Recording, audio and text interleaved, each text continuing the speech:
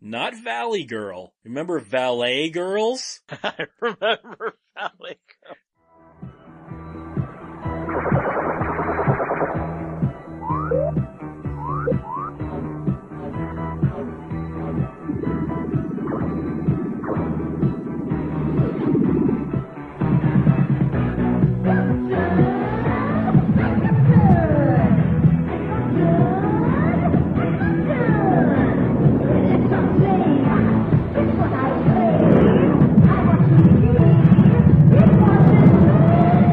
Radiodrome. Welcome to another episode of Radiodrome. I am Josh Hadley. With me, as always, is Cecil, biggest Empire fan in the world. Well, I don't know about the biggest, but I'd say I'm pretty big. We're going to be looking at the second half of our Empire retrospective, unfortunately now titled An Empire Falls. But before that, you need to go to adamandeve.com. Use the promo code DROME, D-R-O-M-E, and you will get 50% off of a single item, 3 free DVDs, a free sex swing, and free US shipping. Just use the promo code DROME at adamandeve.com. So now that said, you remember where we left off last week? They had just released Troll and Terror Vision, and even though debt was mounting, the movies were not making back as much money as Charles would have liked them to. Things were going all right. You know, he was buying more films, he was expanding the studio. Well, now we get into where all of that debt starts to hit us. Do you remember the second half, the last 2 years of Empire's life? Do you remember how erratic things were? How some movies were not coming out till years after Empire collapsed? That movies you'd read about and then would never come out? Do you remember how this was not the same Empire from a year earlier? No, because, by the time I knew about Empire, they had already folded by this point. Yeah, it was, I kind of came at it backwards. I discovered Full Moon and then back in time and checked out all the Empire stuff leading up to Full Moon. So no. Would you say Empire has a specific type of film? I mean, we talked about how sometimes you'd have some of the pickups like Walking the Line or things like that. Would you say Empire was mainly horror, sci-fi, fantasy? You knew what to expect if you saw that Empire logo on the poster, right? Yes. As long as, if it was an in-house Empire picture, you had a good feeling of what you were going to get.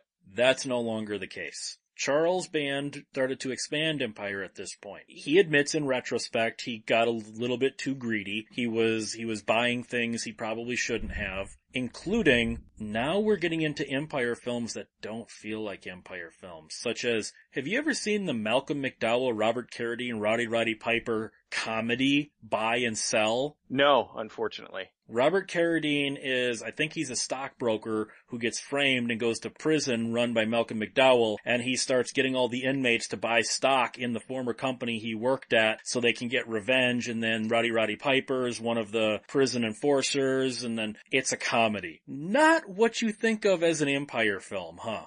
No, but I don't know. There's companies do branch out though.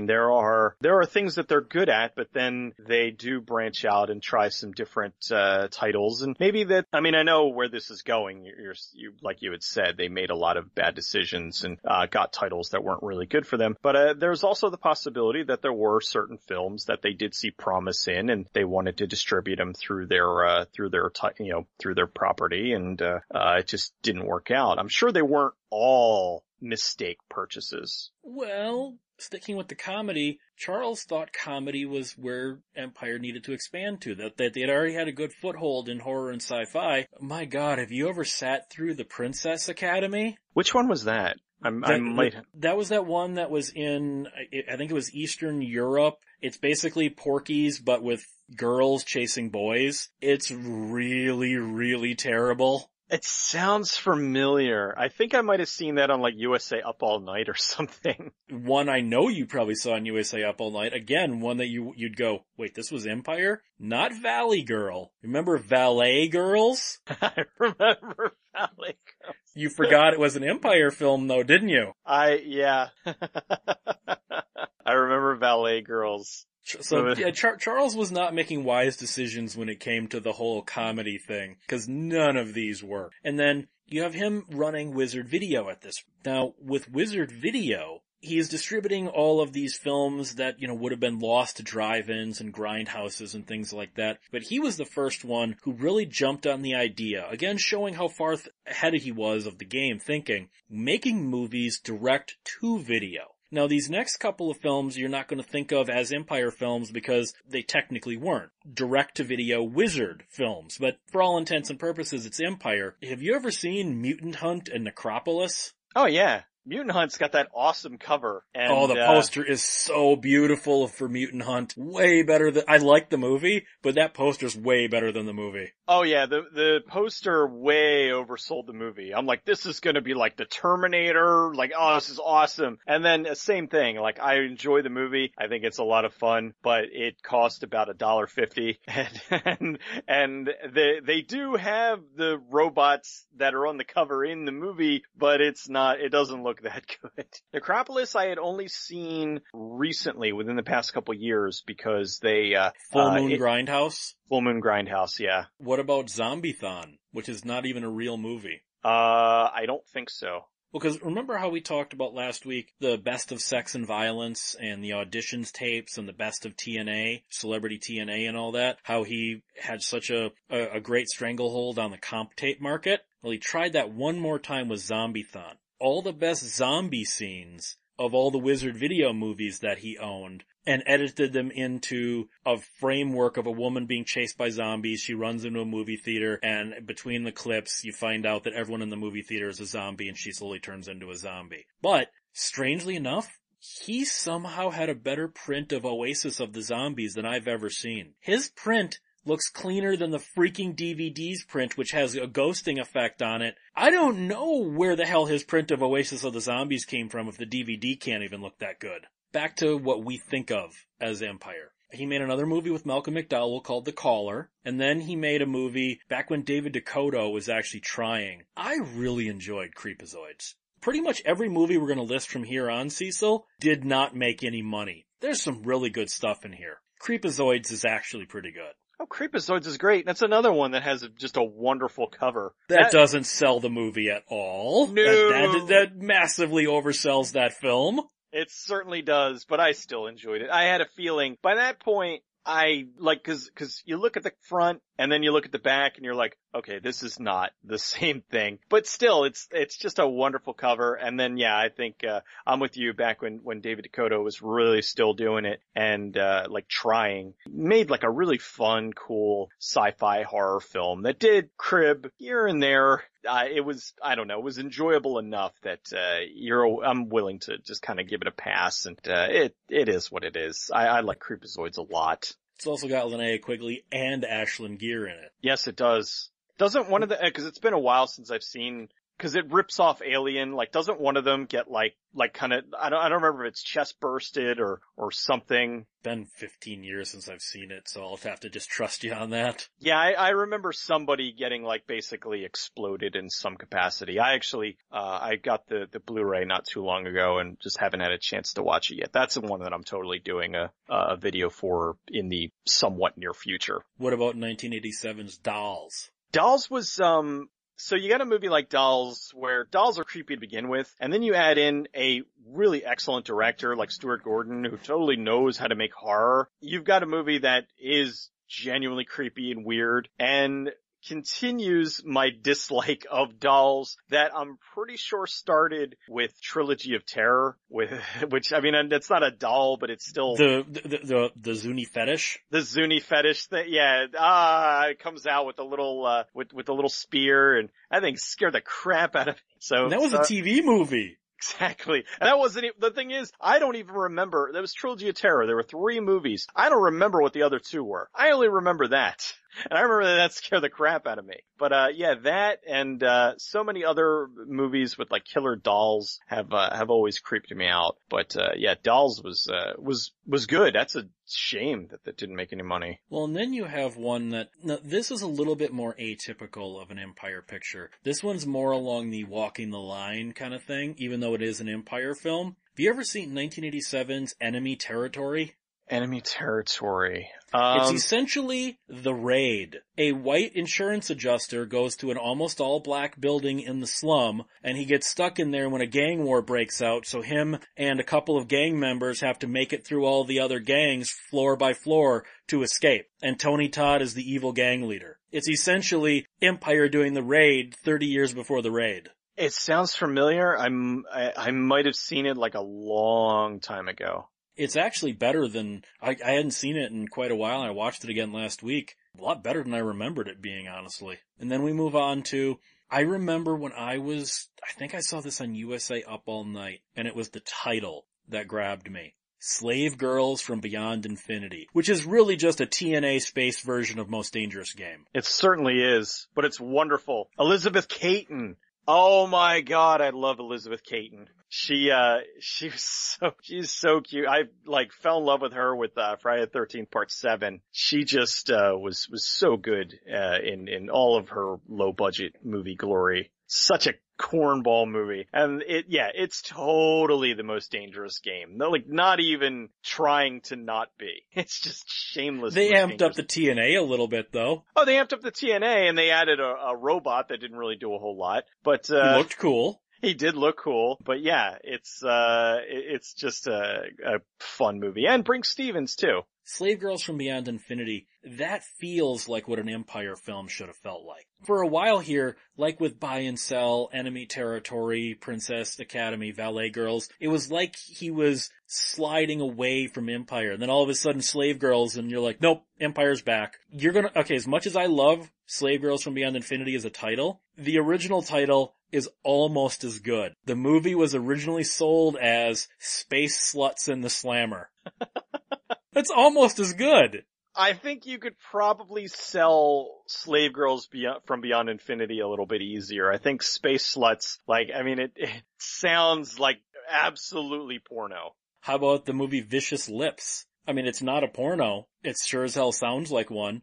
And Vicious Lips is a weird one. It's a pickup. It's not one that was made for Empire. It was an Albert Pune movie. I think he made it on $10,000 in 1 week. And in a way you can kind of tell. Vicious Lips basically was a film that never came out. It played, according to Albert Pune, about 8 drive-ins across America, and then came out on VHS in Australia and Germany only under the title Pleasure Planet. Otherwise, until it just came out on DVD and on MGM's On Demand channel a few years ago, this movie was one of those, I know it exists, but nobody's seen it. It either is getting, or it just got a Blu-ray release. I do want to say this about Vicious Lips, though. I don't care if you like the movie or not. That soundtrack by Sue Sad is phenomenal. Yeah, Vicious Lips, I like a lot. I had seen VHS copy of it sometime a long time ago. Talk about another cover that oversells the movie, huh? Oh yeah, but it's cool. It kind of fits in with the theme of the movie because, it's this, it's these badass rock chicks and, I don't know, it just fits. And again, I had come to temper my expectations and know that, you're gonna have these amazing covers and, these kind of low budget movies. So, at least they were trying. Now, movie studios don't even try with the covers. It's just floating head and all that nonsense. And back then it was these really beautiful painted covers, these cornball low budget movies, but it made them feel more special. I think Vicious Lips has a great tagline too. They're lost and loose in outer space.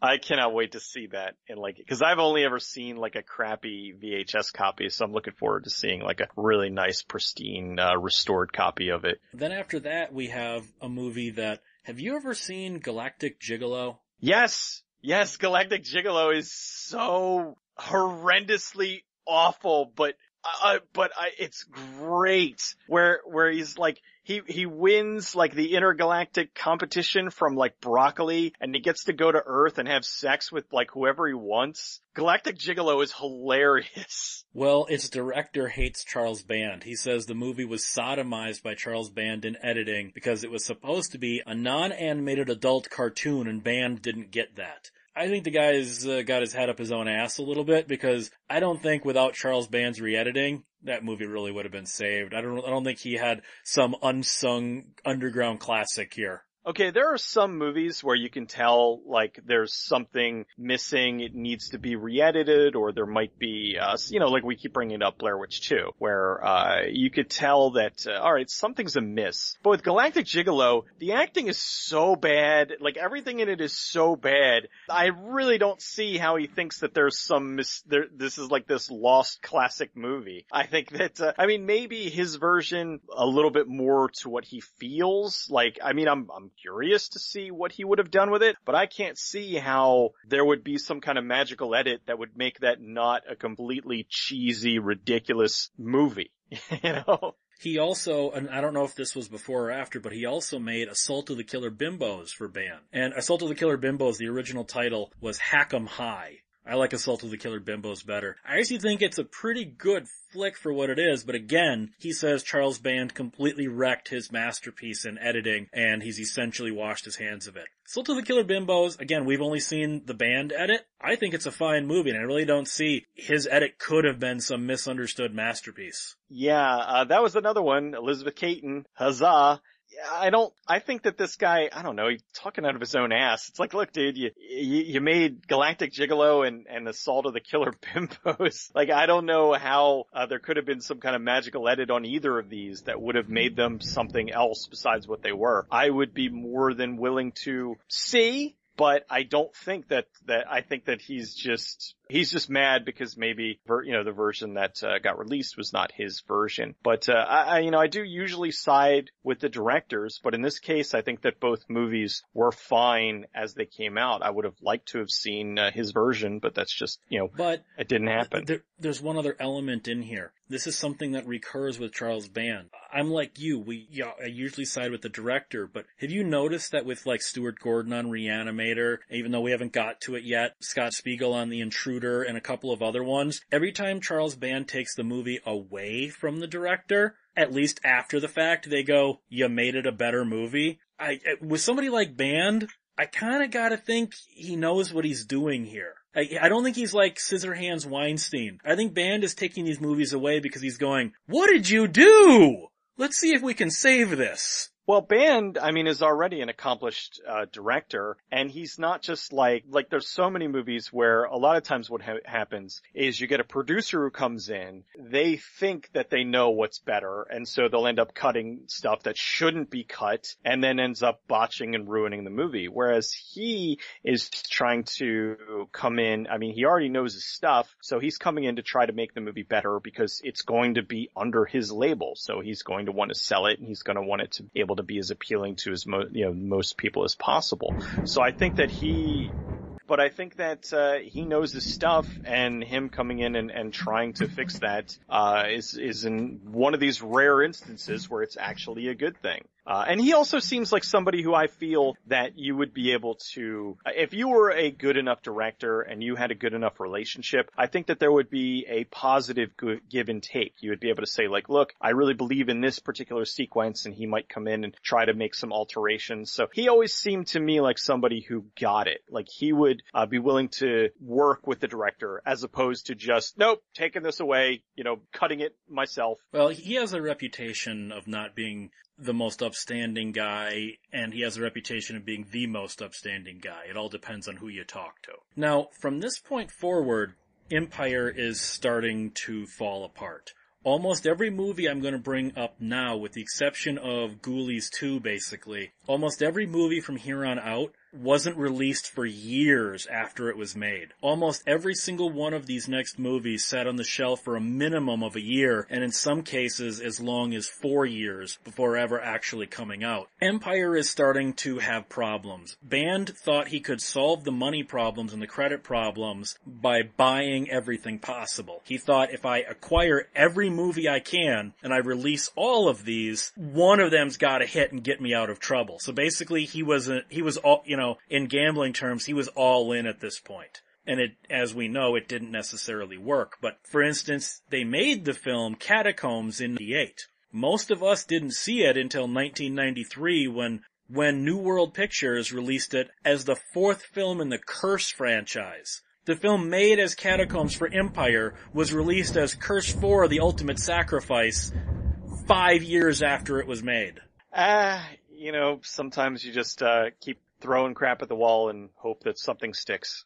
Cellar Dweller, made in 88, didn't come out till 1990. Cannibal Women in the Avocado Jungle of Death, which is a great title, by the way. Much better than the original title, The Piranha Women. Now, even though it stars, all-around jackass Bill Maher, I actually like Cannibal Women in the Avocado Jungle of Death. I think Maher is actually fun in it, although he won't admit he's ever made this movie. I think he's fun in it. I think Shannon Tweed is fun as it. Adrienne Barbeau is fun in it. I actually enjoy this movie, even if, Maher does not. Maher wouldn't know something good if it bit him in the ass, so I don't take what he's done to heart. I think that that was back in, he was getting put in things. I think that he became a bigger horse's ass over the years, which is why, now he looks back at the weird movies that he's done, like Cannibal Women, The Avocado Jungle of Death, like The Pizza Guy, and, oh, no, I didn't make those, or he'll do some ironic thing where, no, I made that because, and he'll come up with some weird, stupid reason as to why he did it, as opposed to the fact that, it was a job that he did. Cannibal Women in The Avocado Jungle of Death was another one that I first saw on USA Up All Night, and later Same saw. Here. You know what? USA Up All Night and Band must have had some kind of a deal, because I saw a lot of Empire films on that show. Yeah, I certainly did. Again, didn't know it at the time. And I think that, if I'm not mistaken, I think that might have been the Gilbert Gottfried years. I enjoyed it, and then I enjoyed it even more when I saw the full cut. And it's fun, dumb movie. And I think that the name drew a lot of people to it. It's, Piranha, was it Piranha Women or Piranha Girls? The Piranha Women. The Piranha Women. Nobody would have saw the Piranha Women. But as soon as you say something like Cannibal Women in the Avocado Jungle of Death, they're like, all right, I need to see this movie because of that title. But here's the thing, and I'm not trying to heap undue praise onto the film. I think it actually works better now in the SJW culture we have, because it's really an examination of toxic masculinity meeting toxic feminism, isn't it? I'm not even touching that. Okay, and then we go to Dr. Alien, which was also known as I Was a Teenage Sex Mutant, which is a much better title than Dr. Alien, but that's a god-awful film. And then we have the very underrated Ghost Town. Now this is another one that wouldn't come out for another 3 years when New World would eventually release it. This is after Band loses the company. There was a whole slew of unreleased films, because at this point he was making the movies, but he didn't have the money to release them. Have you ever seen Ghost Town, the weird kind of time travel-y ghost zombie western? Yes, way back when, in the Wayback Machine of 2010, when I started doing my show, I had somebody who contacted me and was requested Ghost Town. Oh my god, you have to see this movie, it's great. And I was like, I had never heard of this. Managed to land a VHS copy of it, watched it, and was like, wow, it was right, this is really great. I don't even like westerns, but it was a sort of ghost western, well, it's kind time of a modern travel western, sort of. Mm-hmm. Yeah, so it had a lot of different elements in it. The copy was really bad, so I was like, wow, I really dig this movie. I really kind of would like it to eventually come out in a remastered form, and it did eventually. Shout put it out, I want to say 3-4 years ago. It looks really, really nice. It's actually included in the Empire box set too. Oh, that's nice. So yeah, it's a cool movie, and I like it a lot. I mean, I probably would have seen it now because I got the box set coming. I saw it all the way back then and really dug it, and just for whatever reason, it didn't hit my radar. Well, and then the last big release he had. Now, technically, Robot Jox would be a big release, but that flopped. But the last big release he had was Ghoulies 2, because he made a very wise move. Now, he had a couple of extra producers coming into Empire at this point to kind of save it. He needed to take on partners to keep the company afloat at this point. So it's not all Charles Band from here on. He made Ghoulies 2. And they made the wise decision to have the up-and-coming heavy metal band Wasp, who he'd worked with on Terrorvision Dungeon Master Rage War before, an exclusive music video and song for the soundtrack, which also got, I don't know if you remember from 1988, that got a ton of play. The trailers, the TV spots, Wasp being interviewed on MTV. Today MTV might be a joke, but that was a big market for Ghoulies 2 to hit in 88. Oh, hell yeah. That was one of the reasons why I already wanted to see Ghoulies 2 because I loved Ghoulies 1, but then, alright, Blackie Lawless? Yes. And the funny thing is, when they made the video, Blackie Lawless wasn't totally on board with it. He said, he'd worked with Band before, but he knew Band was kind of a lower budget kind of guy. They were in, I think England, playing a show at Hammersmith Odeon. And after the show, someone from Empire pulled them aside, showed them a rough cut of the movie, and he was like, you know what? Yeah, we're in. We were approached with an idea for a movie for Ghoulies 2. We went and we looked at the footage, and we decided then at that point that Scream Until You Like It would be the perfect song to showcase an idea like this. To me, it's one of the better experiences that I've had, because the people that ran these creatures made them come to life when we were doing this video. And after it was done, in all honesty, to watch these little guys be put in the box left me with a strange feeling. So they actually shot for the music video. They got all of the Ghoulie puppets to film new scenes exclusively for the music video. You just don't do that anymore, do you? No, it's kind of a lost thing. Well, Ghoulies 2, it made money, but it's still not a lot. Empire's still hemorrhaging money. He gives Rennie Harlin his first shot. You ever see 1988's Prison? Yeah, that, with, Kane Hodder. Pretty decent. I thought it looked a lot bigger than its budget. Rennie Harlin knew how to spend some money back then and make it look like a lot more. Rennie Harlin, I know the guy gets a lot of grief, but I've always... Because now he sucks. But I think that his movies always have a certain, they look bigger than they are. Ford Fairlane looked great. Ford Fairlane looked amazing. And I love Ford Fairlane, but yeah, Ford Fairlane was not a huge budgeted film, but man, does it look and feel like a really big budgeted film. Well, and then we go to the most famous Empire film that never got released, but kind of did, Pulse Pounders. This was supposed to be the start of an anthology film where the idea was to have 4 short films in it, all about 25 to 30 minutes apiece, and they would all be sequels to other Empire films. Because remember how Charles Band loved the Marvel Comics, and he would implement this later on with Full Moon. He wanted to do crossovers.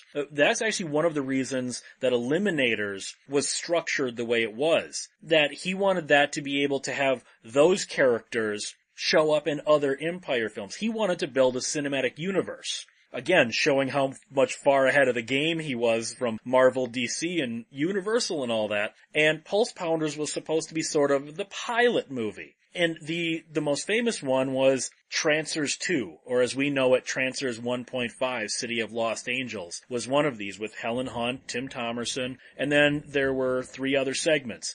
3 of the 4 segments have now all been released on Full Moon's website as single short films.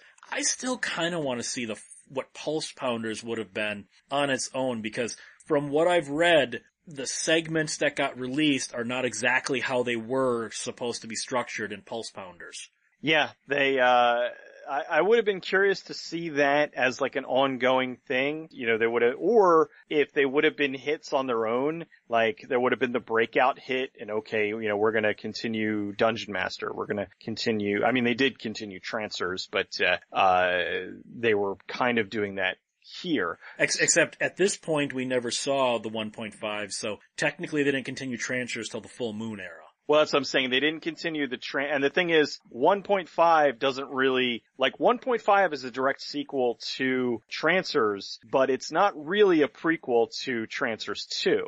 So it is kind of an anomaly, but it's neat that they finally did get them and Evil Priest and all that. It was just, after hearing about them for so long, it was cool to finally be able to see them, because there's been things where they just get lost and they never recovered, and something like that, for them to stumble upon it was pretty cool. And I was glad to finally be able to check them out after hearing about them for so many years.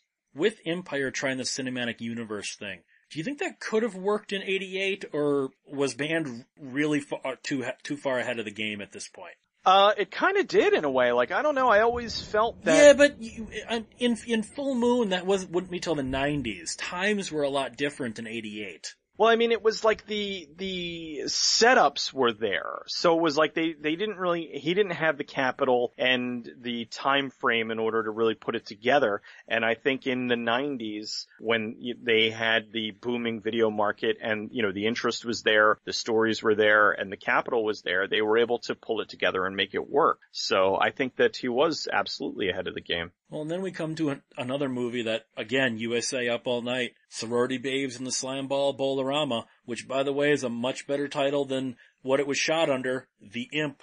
Although, Uncle Impy is the star of the movie, but... I know, but The Imp is a bland title. Oh, The Imp's Sorority totally Babes a in the bad... Slime Ball Bowl-orama is a freaking amazing title. Have you ever seen the trailer versus the movie where the Imp has a completely different voice? Yes, I have. I think he had the same voice as when that same puppet was used as rat spit in Dungeon Master, I think. I think so.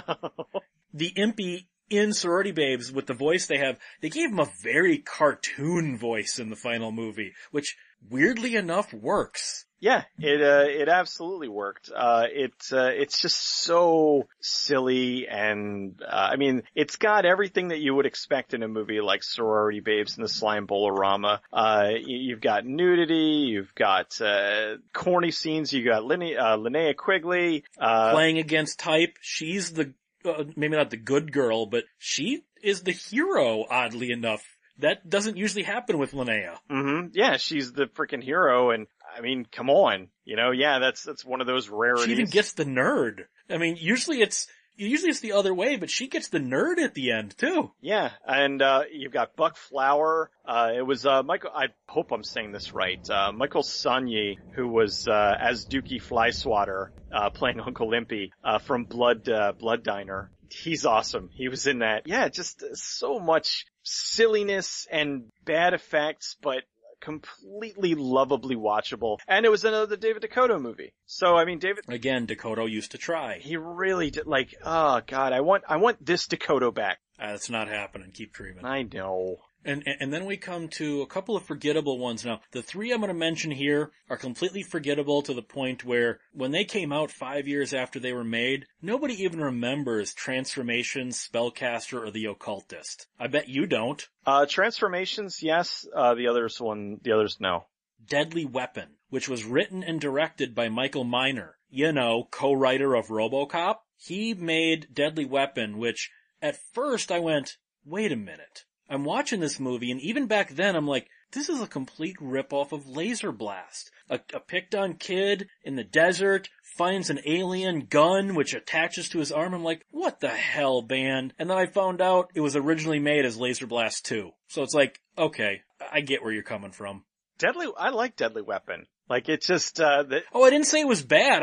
Before I knew it was an actual Laser Blast sequel, at least intended, I thought it was just a Laser Blast ripoff. Like, come on, band, you're recycling? No, yeah, it was a sequel, and, it worked. I saw that, like HBO or something, and, I thought it was good. I liked the kid a lot. I actually liked him more than the kid from the first movie. He felt a lot more sympathetic, and, I liked how he was kind of tying things together. He's like, oh, this, has something to do with aliens, and he would like shoot at the sky to try to get the aliens' attention, and I think it's a neat movie. That's another one that needs to get re-released. This movie's strange, because first of all, this doesn't feel like an Empire film at all. This is one of the ones where I think Charles Band is either misremembering his own history or is choosing to exclude this. Famously on record saying that, a lot of the films he makes for Full Moon or Empire were lots of horror movies, but he said he's proud he's never made a slasher movie. I think 1989's The Intruder is pretty much a slasher movie. Band only produced it, but no, Band, you have to accept this one. This is a slasher movie. You made one.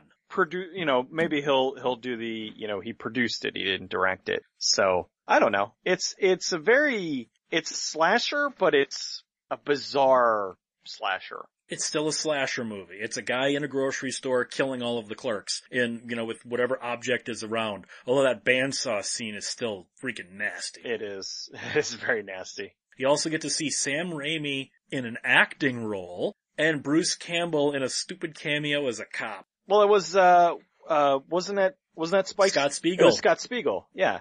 Yeah, Scott Spiegel wrote and directed. I think Sam Raimi co-wrote it. Mm-hmm. Then we come to the final two technical Empire films. Robot Jox, which is the last, again, technical Empire film. Robot Jox was made for $10 million, the most Bandit ever spent on a movie. And it's on the screen. Problem is, it made $1.2 million in its entire theatrical run. Robot Jox was unfortunately the final nail in Empire. If this movie had hit, it might have saved the company. It did not. And prior to this, they had made Arena, which is another one of those won't come out for 3 or 4 more years. So that's why Arena is technically the last Empire film, while Robot Jox is officially the last Empire film. So quotable and fun, and the stop motion animation is awesome. Gary Graham is just fantastic. Like, it's so dated in the whole Cold War thing. I don't care. Like, every movie doesn't need, like, movies come out at a specific time, and if they're influenced by what's going on at the time, then you can't watch it under the lens of now and be like, oh, well, this was a Cold War movie. Well, yeah, it was a Cold War movie. It's because it came out, back during the Cold War. So, I don't care about all that stuff. I think that, it works, and I enjoy movies in that I watch them and the world exists within that movie. So if things are, that is how the world was going at the time. That's just kind of how I look at it. But anyway, Gary Graham was awesome. And then I remember, and then he went on to do the Alien Nation TV series. And I was like, yes, Achilles is in the Alien Nation, show. He was great. As Sykes. And Alexander, and the whole movie is just, Achilles, Alexander! They're just yelling back and forth at each other. I love the stop motion. The stop motion, I actually recently found some pictures of the robots, and those things were a lot bigger than I thought they were. Like, they were showing some of the miniatures that they were using. These things were like huge. They were like 3-4 feet tall, some of them even bigger than that. I'm like, wow, the effort and the work and everything that they put into these is just excellent. And I get annoyed when you get a lot of people, it looks like shit. And it's like, do you realize just how much work they went into? I mean, their stop motion is not an easy thing to do.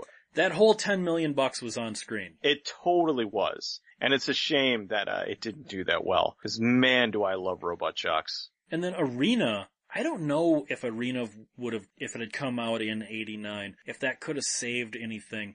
Arena, I don't see that ever being a mass hit. Man, Arena's a fun movie. Arena's a ton of fun. Again, I don't know if that would have done well. It's just, I mean, the concept is, it's Rocky in space. What can't you possibly like about that?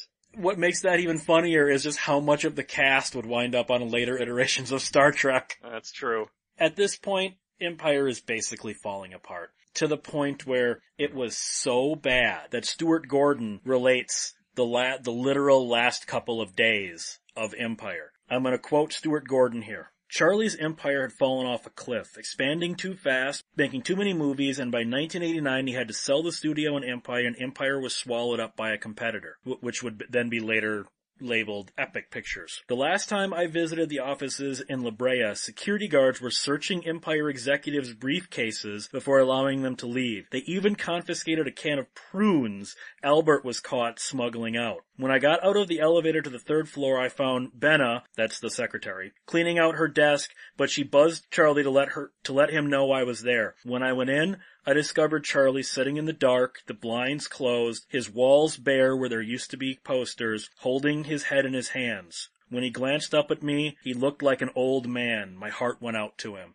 I'm sorry, he said, but he said Charlie never wants pity. Dude, he told me, let's go make some movies. And then Full Moon would be born. So, sad times and a new era beginning, huh? Yeah.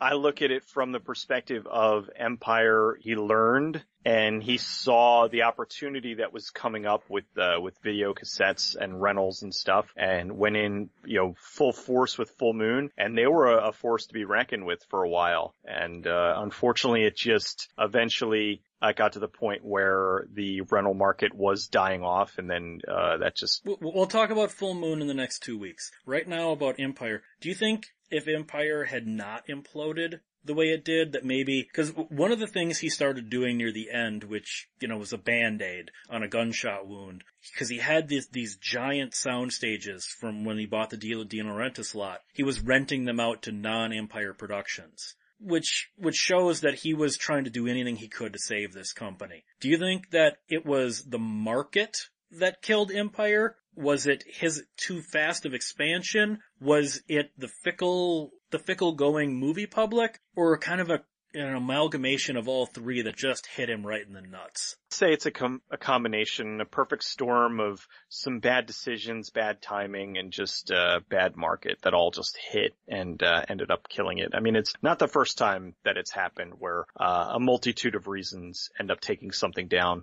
So now that Empire had fallen, technically there were more Empire films coming out, but now they were called Epic Pictures. Stuff like Larry Cohen's The Ambulance or Men at Work, movies like that, but Band had nothing to do with those. He was already moving on to Full Moon from when he took his buyout and, paid off the creditors. What is Empire's legacy? Leave Full Moon out of it for right now, knowing what, we know now from what Full Moon would become. Just Empire Pictures. What is their legacy in the filmmaking business? Did they have the ability be a mini major like Canon, which ironically enough folded at the same time that they did, which again points to the market conditions thing? Was this too many companies trying to be mini majors like Empire, Canon, New World, and New Concord, which would be Roger Corman's company, all vying for the same mini major status? Was it too crowded of a market? Where does Empire fall in the legacy of this era of film? I think that they're pretty high on the table because a lot of the movies that you mentioned are movies that people are still talking about today and still speak fondly of and are happy with they've seen them. Whereas there are other companies that have come up around the same time that were going for the same market that had movies that not as many people have seen, and now they're not. Some of them haven't even made it past VHS. So I think that they definitely had a bigger piece of the pie. Then let's look at another factor into Empire's possible non-destruction. With Canon folding, which was basically, again, a string of bad decisions and a bunch of bad paper, do you think if maybe Canon had not folded, that it might have brought consumer confidence up enough that Empire could have made it? Because one of the things that hurt Empire was because they were based in Italy, the lira had lost some of its luster. It started losing to the dollar. That's one of the reasons he would come back to America for Full Moon was, I can do all these things cheaper now in America. Whereas in the 80s, you could do all these things cheaper in Italy. You can't discount the market conditions either. It's just the way that things were going at the time. I think that it's interesting how things were swinging around because, it was cheaper to film things in Italy and Spain and whatnot. And then now it kind of seems that the consistent place has been Canada for quite some time. But there was a time where it was cheaper to actually film in the U.S. because they had a lot of tax breaks and tax exemptions and that kind of thing. Not just that. You also, in America, you have, especially if you go to Los Angeles and Hollywood, that's where the actors are. He said one of the things that made Empire films technically more expensive than they should have been was flying all the crew over and renting all the hotels and then all the meals and the per diems. And he figured, this is, at the end here, if I just go to Hollywood, everything's already there. I don't need to get them a hotel room if they live 4 blocks from the studio. Things had changed so much, he just kind of was like, you know what, f*** it, it's just cheaper in America. Makes sense. I mean, unless you go to the Philippines, where it's like so cheap, and then, Yeah, but if you shoot in the Philippines, you get what you pay for. Well, hey man, Corman made some great films in the Philippines. Okay, great is in quotes. Okay, Corman made some entertaining films in the Philippines. I'll give you that one.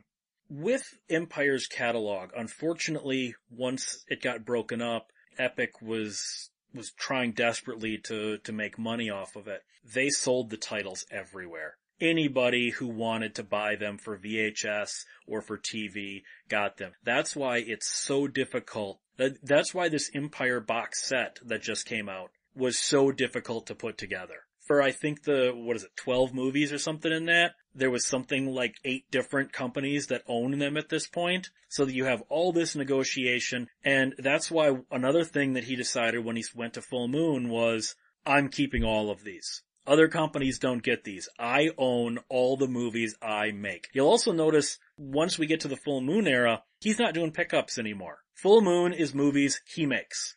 I think when he goes to Full Moon, he learned from his mistakes at Empire. Technically, Empire was never successful. I mean, they never made a ton of money, to the point where Empire was basically him using up all of his rookie mistakes. Unfortunately, that killed a lot of cool stuff, but we got a lot of great movies from that era. Mistakes were made, but long-lasting effects of what they did are still around. The movies are still talked about. The movies are still getting re-released, and new generations of people are finding them and discovering them and seeing how great they were. And some of them didn't get the recognition that they deserved back then, but now they finally are. So I think that there was good and there was bad, but you're going to get that with almost anybody in the film industry.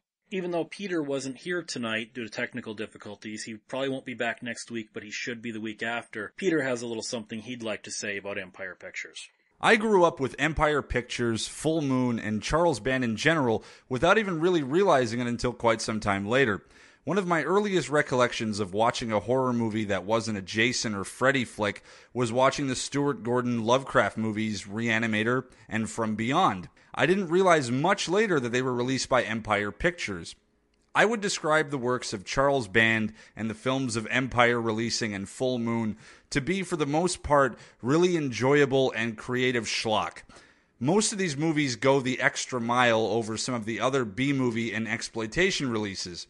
You had some nice creature feature stuff like Ghoulies, some weird psychological supernatural horror stuff like Prison, science fiction action like Arena and The Eliminators, and downright cult classics like Robot Jocks and Trancers. Full Moon Pictures is where I'd say Charles Band really came into his own, though. When I think of Charles Band, the first thing that always pops into my head are the Puppet Master movies and Doll Man. Full Moon had other fantastic genre flicks like the clearly meant to be Doctor Strange movie Dr. Mordred and the awesome Castle Freak. Charles Band clearly loves Jeffrey Combs.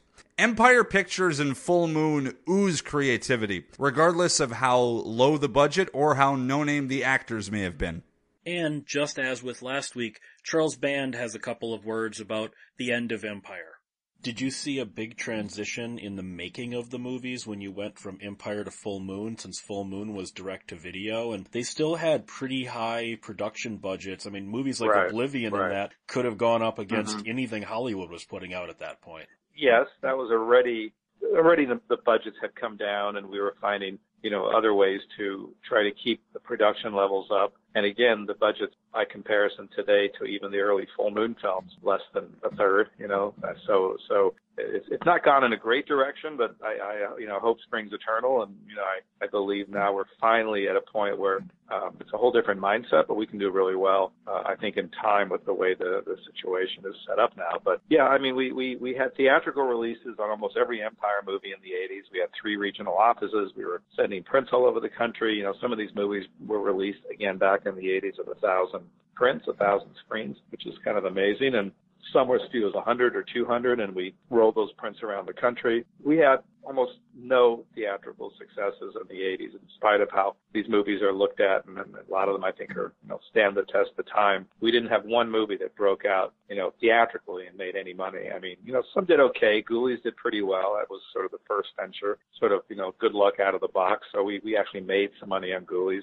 But every other film either broke even or lost a little. Reanimator lost a lot of money. It's such a cool movie. It was not a theatrical hit at all. But again, part of the formula back in the day was not so much, let's release this movie theatrically and make money. It was to satisfy P&A commitments, which is prints and ad commitments to people we made our deals with. So, our main home back in the 80s for video was Vestron Video. And the way those deals worked back then is, you got a bigger advance if you could guarantee a certain amount of money spent on prints and ads or P&A.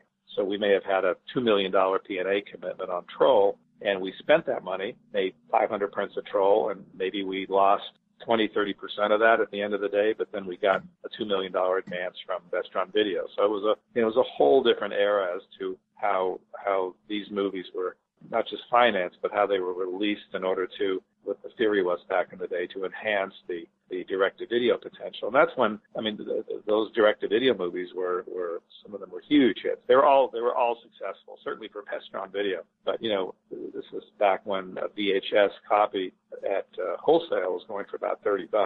So the fact that we shipped 100, 150, 200,000 VHS tapes on a lot of the movies of the sort of Empire era movies, that was great. So the Vestron was real happy because they recovered their advance and made some money and certainly increased the footprint of these movies. So people who, you know, if they didn't see it theatrically, they certainly were aware of these movies. And being aware of the movies made them go and rent them. As we move into a full moon waxing next week, where can people find you in the meantime? You can find me at Good Bad Flicks on YouTube, Facebook, Twitter, and Twitch. And you could also go to my website, which is goodbadflicks.com. And you can find me at 1201beyond.com. Contact the show at 1201beyond@gmail.com. Next week, a full moon waxing. Keep one foot in the gutter, one fist in the gold. Have a good night. Come on in.